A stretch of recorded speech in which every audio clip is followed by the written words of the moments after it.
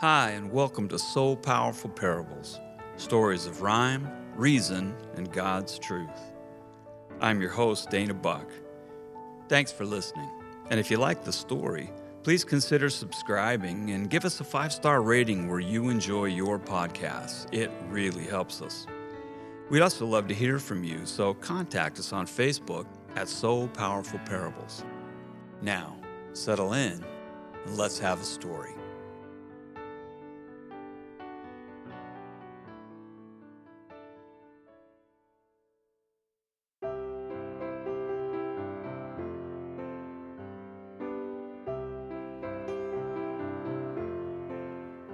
The Unaccompanied Miner, a So Powerful Parable by Dana Buck. And whatever you do, whether in word or deed, do it all in the name of the Lord Jesus, giving thanks to God the Father through him. Colossians 3, verse 17. What is our response when God does something to inconvenience us? The Unaccompanied Miner. The yellow taxi stops abruptly, skidding to the curb, and I exit to a sidewalk that's so crowded, it's absurd. Pulling on my bag just elevates my rising dander, both the wheels skewed and bent by overzealous baggage handlers. This trip has been like penance for some sin I must atone. Just get me to my plane, to my seat, and fly me home. My journey started yesterday, this harried little gem. The tyrannical alarm clock woke me up at 4 a.m. Once arriving at the airport, then the real fun begins. It's the gauntlet of the traveler, and may the best man win. Lines to get a boarding pass, to get a luggage x-ray, to buy a cup of coffee, and to penetrate the jetway. I squeeze into my middle seat, a quite compacted client. On my left reclines Paul Bunyan, on my right, Andre the Giant.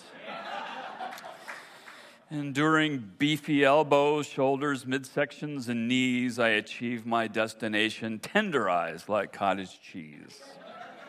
And once that stupefying segment of the sojourn finds its end, the real imposing portion of my marathon begins. For I have a breakfast meeting, then mid-morning conversations, working luncheon to attend, an afternoon of presentations. Then there's cocktails with the clients and a formal dinner banquet. Afterwards, till midnight, we'll review, report, and rank it. Then asleep until 5:30, shaved and showered out by 6, bolt some breakfast, catch a taxi for a golf and client mix. Run some clubs, buy some golf balls, hustle over to the tee, making sure to let the boss and clients win by 3. Hurry back to the hotel and stoically ignore the bed, for my laptop harbors 1,600 emails unread. Then another working dinner ends with handshakes all around, and I scurry to the airport like a spent, bedraggled hound. No more talking, no more chatting, conversations or discussion, not in English, Spanish, Portuguese, Italian, French, or Russian. Just get me to my seat, let me sink into that nook, fasten headphones on my ears, and stick my face into a book.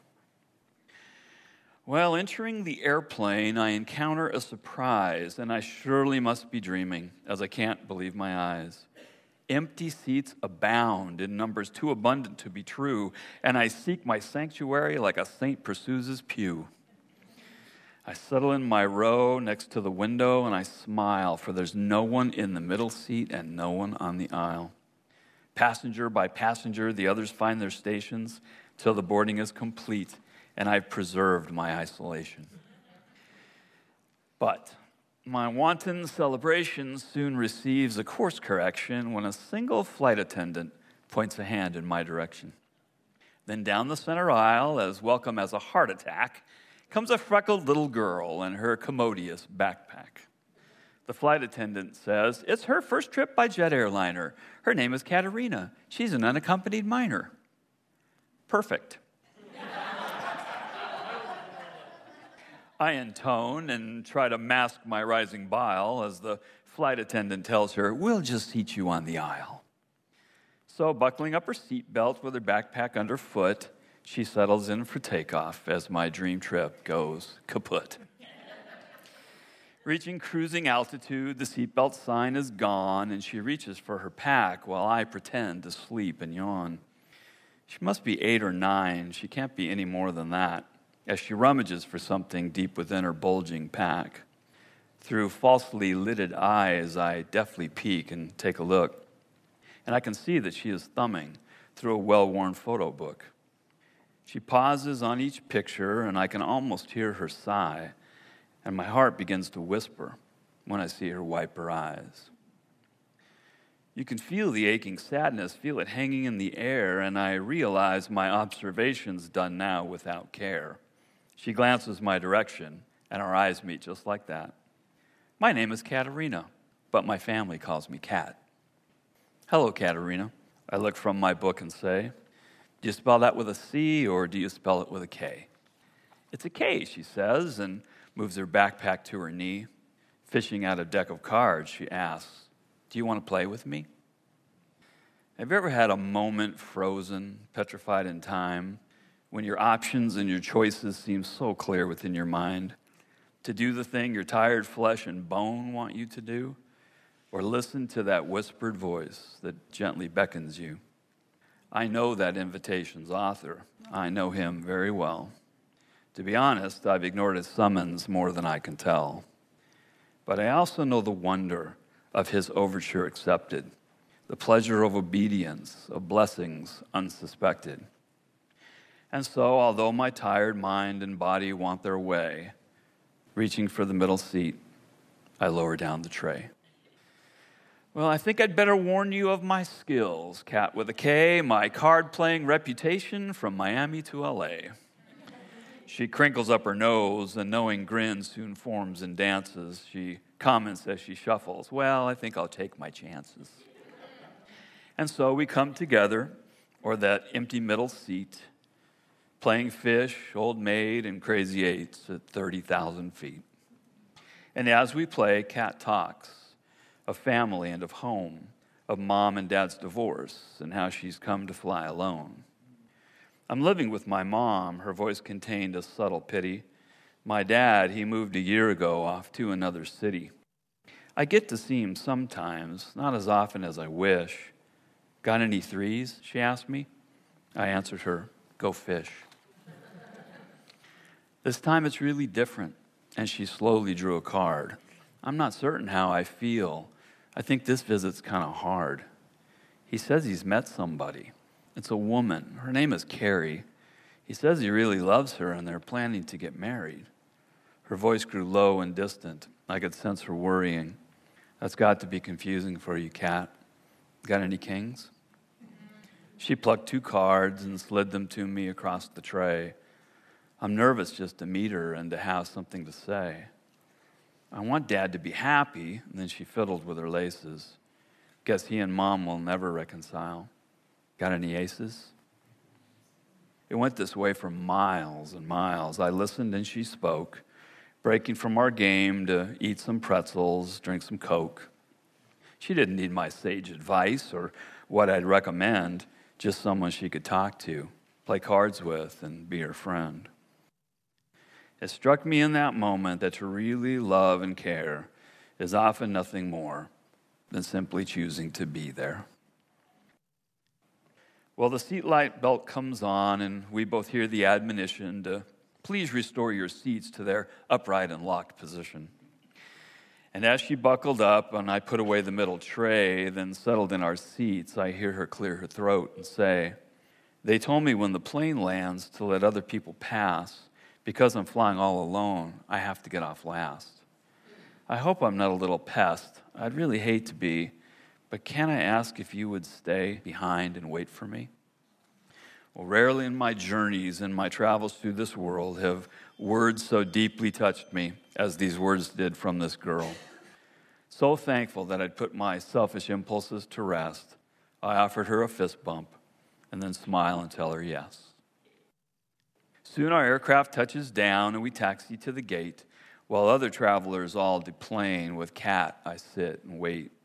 And there in quiet patience, as the people move and stand, she sits, her backpack on her lap, and tightly holds my hand. I pray for her protection, that the Lord would keep watch above her, that those who wait beyond the door would cherish and would love her.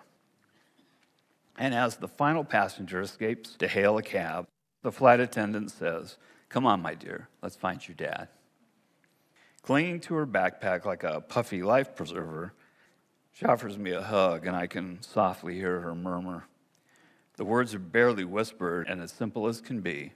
"Thanks for traveling as my friend and playing cards with me."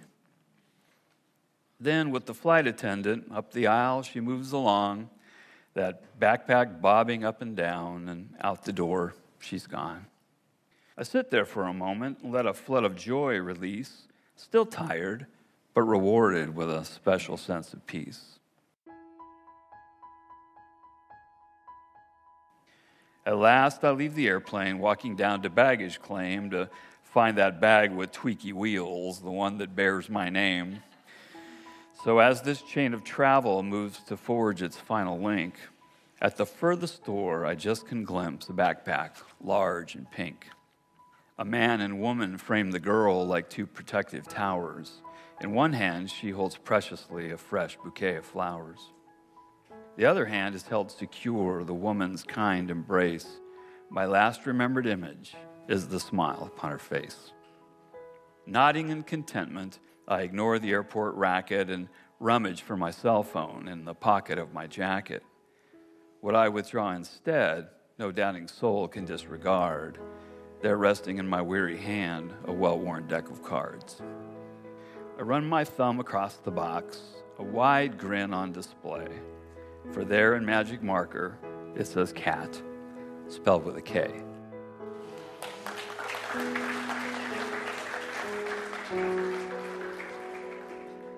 There is a truth about God that I figured out some time ago. He will rarely come at us from the direction we expect or in the guise we anticipate. God is always on the move, always putting us in situations to hear His voice and do His will. There are times when we anticipate it, look for it, recognize it, and do it.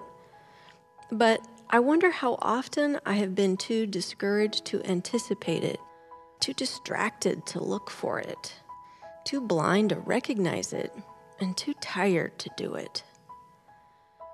The question we must ask ourselves is, do we love God enough to allow Him to inconvenience us? Will we hear His voice and recognize His prompting at those times when we feel inadequate and just plain wrung out? Remember, it's in our weakness that God manifests His strength. 2 Corinthians 12, verse 9. Is it any wonder then that He may choose some of our lowest moments to display His glory? Here's a little challenge for us all. The next time you feel your tank is empty emotionally, physically, and spiritually, lift up your head and open your eyes. Invite God to have you see people and circumstances as He sees them. For if you do, I have a feeling you're in for some of your most intimate and powerful moments with Him. Give it a try, won't you?